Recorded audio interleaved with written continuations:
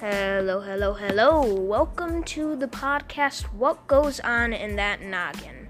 I am your host, Devin, and in this episode, we will be talking about the brain. Mainly the parts of the brain, how our brain makes memories, and it is a very complicated process, and how our brain takes in the surrounding information and makes that into a decision. We're also going to be bringing in different people as interviewees, and yes, that is the technical term, and they will give us their experiences that they have had involving memories and decision making. So sit back, kick your feet up, and enjoy this day's episode.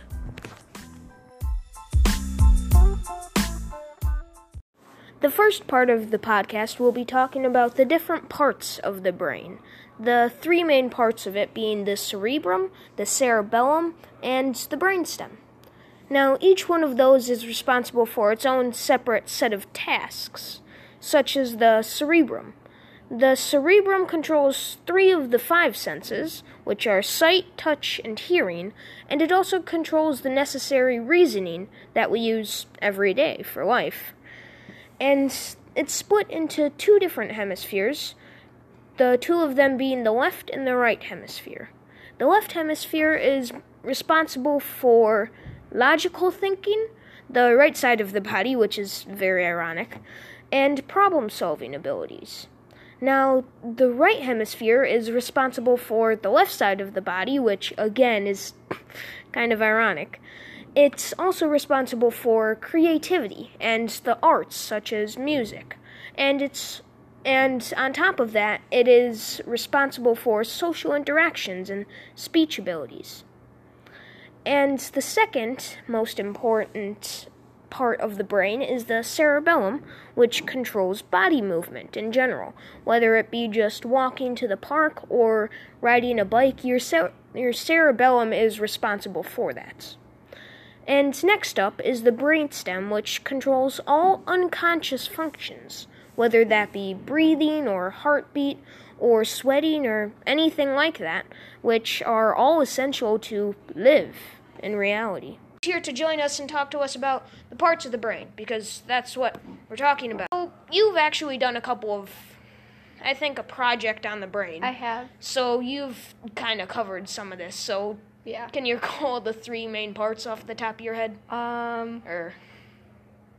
The cerebrum, the cerebellum, Yep. the brainstem. Yeah. Anywho, in your opinion, seeing as you kind of know some of this, what one in your opinion was like the biggest that you use in day-to-day life? The brainstem. Yeah, I would have to say that's pretty essential when you're breathing and your heart rate is coming out of that. But besides that, when you were researching it, you said you focused on one more part. Was there like any specific favorite? I guess you can't really have a favorite part of your brain, but yeah. Was there any specific like one that you pinned down? What do you mean by that? Just like that you focused on mainly, like all of your effort was going into the one. It was the one that I don't remember in that word. Whatever. Necessary. You'll remember it after this, I guarantee that. The second part covered in this podcast talks about our brain and memories. Now, our brain is a very complex system, and there's no exception to memory making. To make a memory, our memory neurons in our brains build a bridge over a synapsis, which is kind of like a big gap, almost like the Grand Canyon, if you've ever seen that. And they build a bridge from itself to another memory neuron. Here's a fun fact for you. All animal brains go through the same process of making a memory when they are recalling one. So our brain can lose memories just as easily as we made them. And an example of this was an experiment done by Kheiram Nader. I'm not sure if I'm getting the name right. But he wanted to test if memories could be lost just as easily as they are made. The test was performed on rats, and it involved a white noise, a shock afterward if the rats moved, and food granted if the rats did not move. After a couple of experiences with the white noise, the rats learned to stay still. Then Nader gave the rats a drug whilst having them recall that memory of the white noise. And after future testing, the rats seemed to completely forget their memory of the white noise. But why did this happen? As I said, when animals recall a memory, they go through the same process of making one. The drug that Nader gave the rats was a drug that lessens the amount of proteins flowing between the neurons. So when the neurons were not able to make this bridge, then the memory was lost. Another example of this is with PTSD patients. Experiment was given where the PTSD patients, had to read about their experience and then were given a drug afterward. Now, depending on what drug they were given, their memory weakened, lesser or greater amounts, and it didn't really affect their life as much as it did before. And we're live with the next interview with Evan. He's going to be talking to us about memories and, if I have this correct, swimming techniques, stuff like that. Yes. How is memory involved in all of what you do for that? For swimming? Yeah. Memory is involved in a lot of things. You have to remember your technique, how to stay tight in the water, you have to be good with flip turns, and basically everything is with memory. So memory's involved that much with it. Have you sometimes forgotten things in the heat of the moment? Yes, because usually when you get in the water, it's really intense, and you start to forget things as things get more intense. Yeah. I gotta give props to these guys. I don't know how they do this. But, I mean, they do. But, has your memory ever, weakened to the point where you just completely blacked out on something and couldn't? In swimming, no. In real life, yes. My podcast covers part of the topic about brain altering, and I talked to you about this a bit beforehand about how our brain can kind of lose memories by inserting certain drugs that weaken the proteins to our neurons. Do you see any, potential for this in the future that we could use it for, or? Not really. Yeah, I guess this is kind of a complex thing. But do you see, that as a good or a bad thing? Do you have a specific standing for that, or? I mean, I feel like it could be okay at different point of views. Yeah. I think I mentioned in this podcast, yeah, I did, but about PTSD patients and how they're faced with the different traumatic memories that they have, and how those memories can be weakened and the effect of them can be weakened. I also mentioned an experiment about mice, but any specific thing that you want to talk to anybody about? I mean, with these drugs, I feel like if they get into the wrong hands, this could be very bad. Yeah. There's potential for that, although right now there's not really much potential for brainwashing. Yeah. The person would have to be willing to do that. But anything involving memories that you, how to keep them in your head, how to make sure you remember them. My best way of remembering things that I want to remember is I try to recite it, every once in a while. Okay, that makes sense. But thank you, Evan, for joining us. I think that's all the questions I have for you. Okay. Yeah. But thank you for joining us. I will try to get you on another podcast if possible. And we're live. Next interviewee person, Katie. Hi. She already had a podcast. Yes. Go check out the Rainbow Orbs because it's pretty cool. It's on Spotify, Apple Podcasts, wherever you get your podcasts. Yeah, cool stuff. But she's here to talk to us about memories, and in specifics, I believe, talking about, tests or homework or memorizing in school or whatever. So, have you ever lost, a memory while doing a test? Trying to think of how to do a certain thing? Yes, you just completely blank. You're Yeah, I know the concept, I just can't think of how to do it. Yeah, the human brain. Yay. But do you have any, advice to people on how to possibly, not blank You just for have that? to get in the right mindset. It's like, for example, if you play a sport, if you need to remember this certain move or certain drill, you just have to get in that mindset. You can't be off in La La Land singing a song. You have to just focus on it, and if you try, you will succeed. Katie is also a swimmer, like Evan. I interviewed him before this person, so she would know a lot about that. Yes. So, and I actually forgot to tell you this beforehand, but memories have the ability to be altered right now, but with taking drugs while the memory is being recalled. So, do you see any like possible future uses for that? I think for maybe like if you're looking at it from the criminal aspect, you could, I don't know, like if you took a criminal, you could say, forget how to do this and forget how to do that, and then oof. There have actually been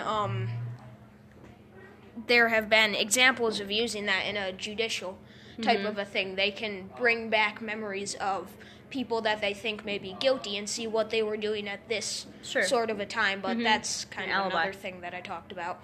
But do you have any like way of seeing that as like a good or a bad thing that can be used, or do you have a specific standing on that? I think it's cool as it is. I mean, so it's a huge advancement. You didn't used to be able to look into people's minds, and You didn't used to be able to tell someone exactly where they were in Right. VR by taking a brain scan of them, but because there have been some good and some possible bad uses. Don't Right now, brainwashing is kind of out of the picture. The person would have to be willing enough to do that. Yes. Because I mean, you don't forcefully get pushed into an MRI scanner. Yeah, you have to and consent take to that. a drug. It's like, why would you do that? Why? Yeah. But there have been some good examples I mentioned in this podcast. I hope I don't mess this up like I did. PTSD patients, Yes, not students. Not students. I'm sorry for that. But PTSD patients, I almost said students. That's bad. But they have had their memories, or the effects of the traumatic memories, weakened by recalling that memory, reading about it, or whatever, and then taking a drug that weakens that influences the amount of proteins flowing between neurons. And then that just weakens the effect of the memory altogether, which has some good use. It's also been tested on mice. I don't really know if that's good or evil. Who knows? Whatever. People have different preferences. Yeah. It's not like they're cutting the mice's tails off. Yeah, that'd be kind of weird. But any last things you want to say for this? No, not really. I mean, keep your brains healthy, kids. Don't do drugs. Don't do drugs. But and join STEM if you can. If you think you would like it. Please. There's actually an interview with Drew talking about that. STEM is amazing. But yeah, this was Katie. Thank you I for forgot what I having was me. going to. Oh yes. Any future podcasts, I'll talk to you. See if All right. I can hook you up with those. Sure. See if I can keep the same interviewees. That'd be kind of a funny thing to do. Now, the third and final part of this podcast, we'll talk about our brain taking in our surroundings, how our surroundings are turned into information, and how we make decisions based on that information around us. Now, an experiment involving volunteers and making decisions was conducted, and each individual decision that the volunteers had to make was influenced by the efforts and the reward factor. And in most of the cases that the volunteers were given, the brain decided to make the decision that required less effort but had a greater reward to it.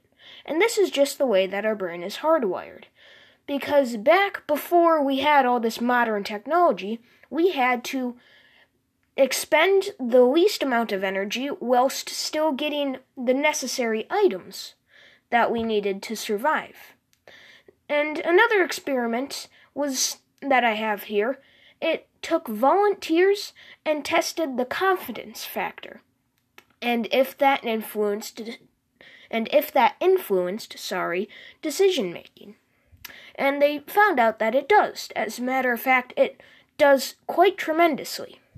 The test subjects were put under a MRI scanner, the volunteers were put under the MRI scanner, and a photo was gradually revealed to them.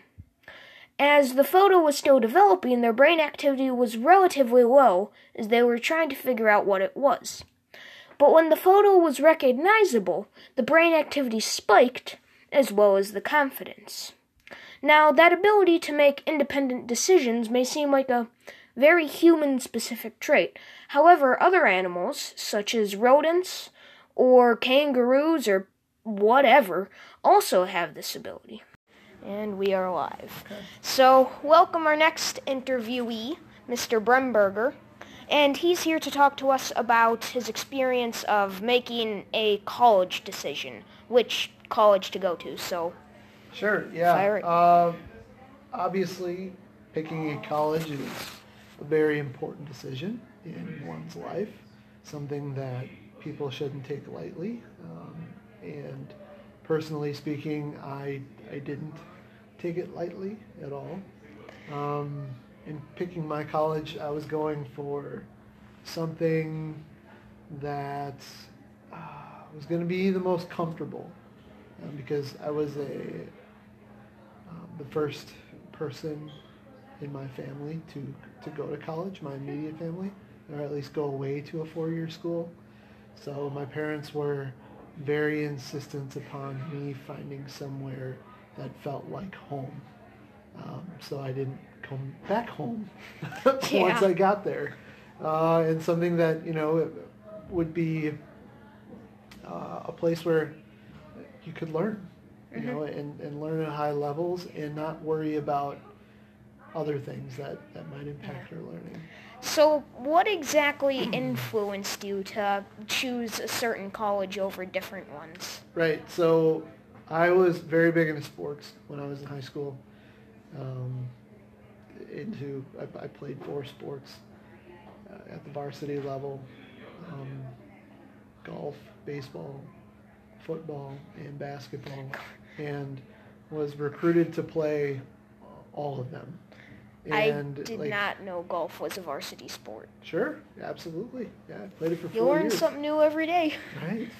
So to me, it was finding a good fit for both athletics and academics. So, I mean, initially it was going to visit places that were interested in me.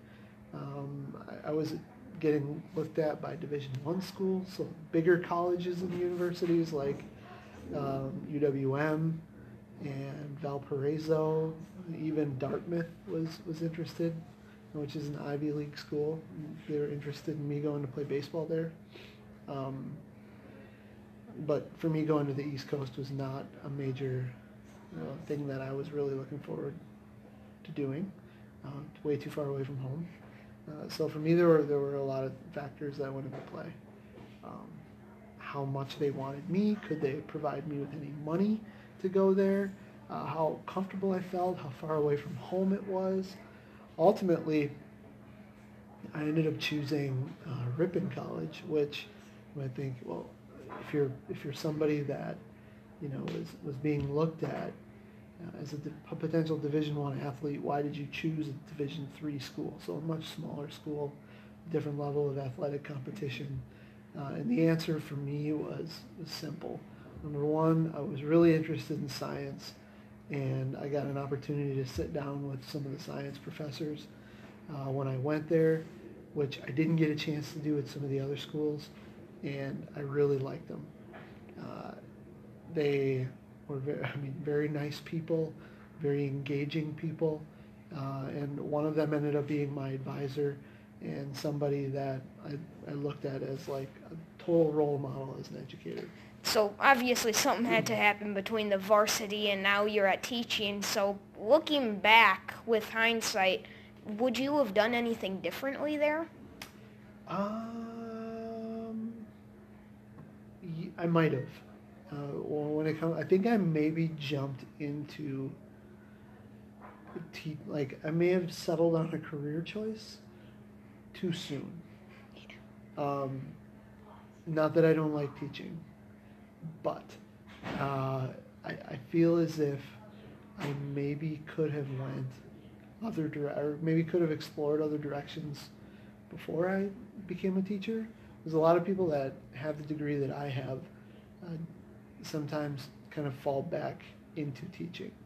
They with a biology degree, they go and they'll try some work in a lab or try some different fields of employment, and if those don't work out, then there's always teaching. But I mean, educating and coaching was always a high on my to-do list as a 18 to 22-year-old. So it was a natural fit for me. One I don't regret, but there's always a thought in the back of your head that well, could things have been different? Mm-hmm. But So ultimately, I probably would not have ended up here if I yeah, chose a different probably. path. Now I can just see you working in like a biology lab with beakers and all that. That would be really boring, I think. Yeah, But then it again, could. it may not be. Mhm. Ultimately, again, I'm really happy with the decision that I made to become a teacher, and I'm very happy with the path that I've taken. It's led me to be able to build some really amazing relationships with people, students and staff, that have made it all worth it. Mhm. And again, tough decision, from the get-go. I mean, obviously a lot of factors played into it, but I mean, I would say the ultimate reason why I chose the place that I chose was probably not for academics. It was more for athletics, and has everything to do with the coach that I would have been playing for. Very charismatic, older gentleman that reminded me so much of, like, basically if you were to take the best attributes of my grandfathers and put them together, it was this man. And he's a legend in the sport. And like, I wanted to go learn from him, but I ultimately didn't have that opportunity because I got hurt. But that was one of the main reasons why I chose to go to that school. So then, obviously, the college that you went to affected your teaching or your career choice somewhat. If you could have gone to any other college, do you think that would have affected your career at all, or? It might have. I mean, if you think about the different courses that you take and the different instructors that you come across, the different experiences that you have within those courses, it may have shaped me differently. I mean, I feel as if any educational experience has the ability to shape you in a variety of different ways. I mean, as humans, we're all shaped by experience. So if I had different experiences, who knows where I would have ended up. Anything you want to recommend to future college goers or high schoolers or whoever? Yeah, take your time on that decision. Weigh as many different factors as you can. Think about what might be important to you down the road, and maybe try and prepare yourself in a way that kind of has those future interests in mind. I mean, it's really tough to do as a 17, 18-year-old to think of what you might want to become later in life. But you want to choose a place that fits as many kind of needs for you as you possibly can. My brother's actually going to for engineering, technical engineering, and right now he's happy with the decision he made, not very happy with the work he has to do, but I guess that kind of comes with the different classes that you take for that, but thank you. Yeah, absolutely. I mean, going back and having to do it all over again, you always might make some decisions differently. That's why they say hindsight's 20/20, right? Yeah. So, But thank you for sharing your experience with us. And, well, we'll see you possibly in future episodes of this, I guess. yeah, I'd love to come back. Absolutely. Yeah. Thanks for This- having me. It's been great. This has been a fun experience for everyone involved in it. This this type of a thing is something that you may only get once in your life, maybe a couple times depending, but Sure. yeah, it was nice to host you, and we'll see you again, possibly. We are live. Yay. The next interviewee person, Drew. But anywho, might as well get this officially started. So, what exactly is running through your mind when you're making these project ideas? I know most recently you had one about technology, and somewhere in there was terms and conditions. What goes through your head during all of that? Basically, I just choose what would be like interesting, kind of what I wanted to learn more about. So in this case, like pretty much every website ever had like terms and conditions and privacy policies and like all these ways that they collect our data. So I just wanted to kind of learn more about what those actually do and what they mean. You have any quick facts for us about that, or? Well, let's just say that Google knows everything about you, so that's fun. Oh. Yeah. Yeah. No bueno. But anywho, what really, looking back at some of these project ideas, have you had any like hindsight about it, like, oh, I could have done this differently about it, or like I could have done a different project? I mean, yeah. Like there was one project where me and this other student were making a book, and like an actual full-size book. Oh, and so we wanted to tie something into it that would be science related, and we didn't know how to do that. So we decided on one thing, but then it got really hard to try and incorporate that kind of into our project. So yeah, it wasn't the best idea, but we made it work, and it turned out fine, but it just took more time. Yeah, that has kind of come up with some of mine as well, I think. I've never had anything like writing a book, although writing a children's book would actually be kind of funny for a future project. Just trying to come up with ideas for that. But anywho, so some of these decisions that you've made, have they ever really affected your future decisions for projects? Like, this went really well, so I'm going to try to base other projects off of this topic, or... Well, yeah, so mostly for my creative product that I had to make, I learned more about coding in my first project, and then I used like coding into my project, not necessarily like about my project, but into my project in later ones that I did. So yeah, definitely that one decision helped a lot of the other ones. And you were in STEM last year, right? Yes. So then, before it was STEM, it was just the academy. Oh, so, yeah, that's right. How did last year affect you, seeing as you kind of got that jump start on all the 6th and 7th graders from there?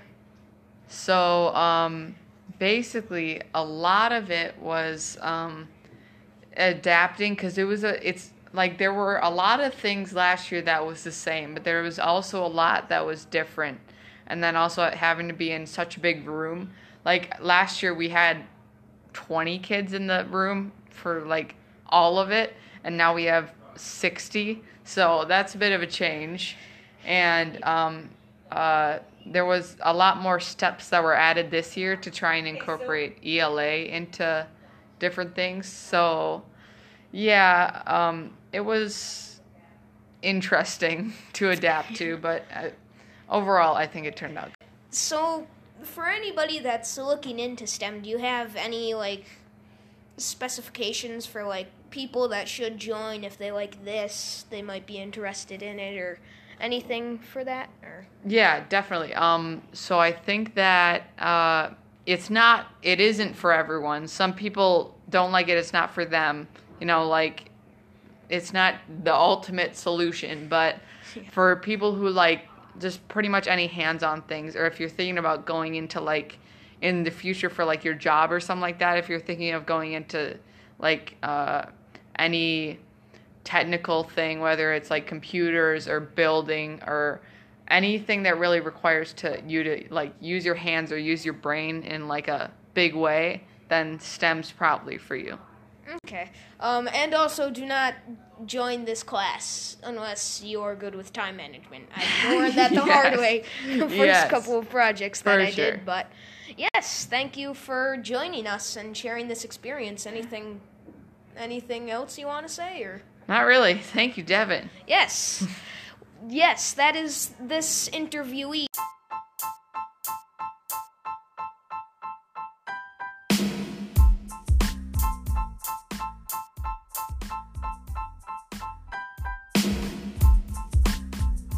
And with all of that covered, I believe that's all. Now, our brain is an amazing thing that we take for granted on a day-to-day basis that is very essential for life. Without it, we could not live. And this podcast only covered a small portion of what goes on in our brain. And many more experiments are taking place as I speak that are focusing on our brain and how different people can possibly tap into that memory.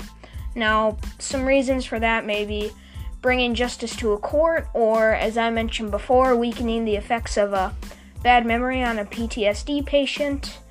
But with all of that covered, I will see you in our next episode.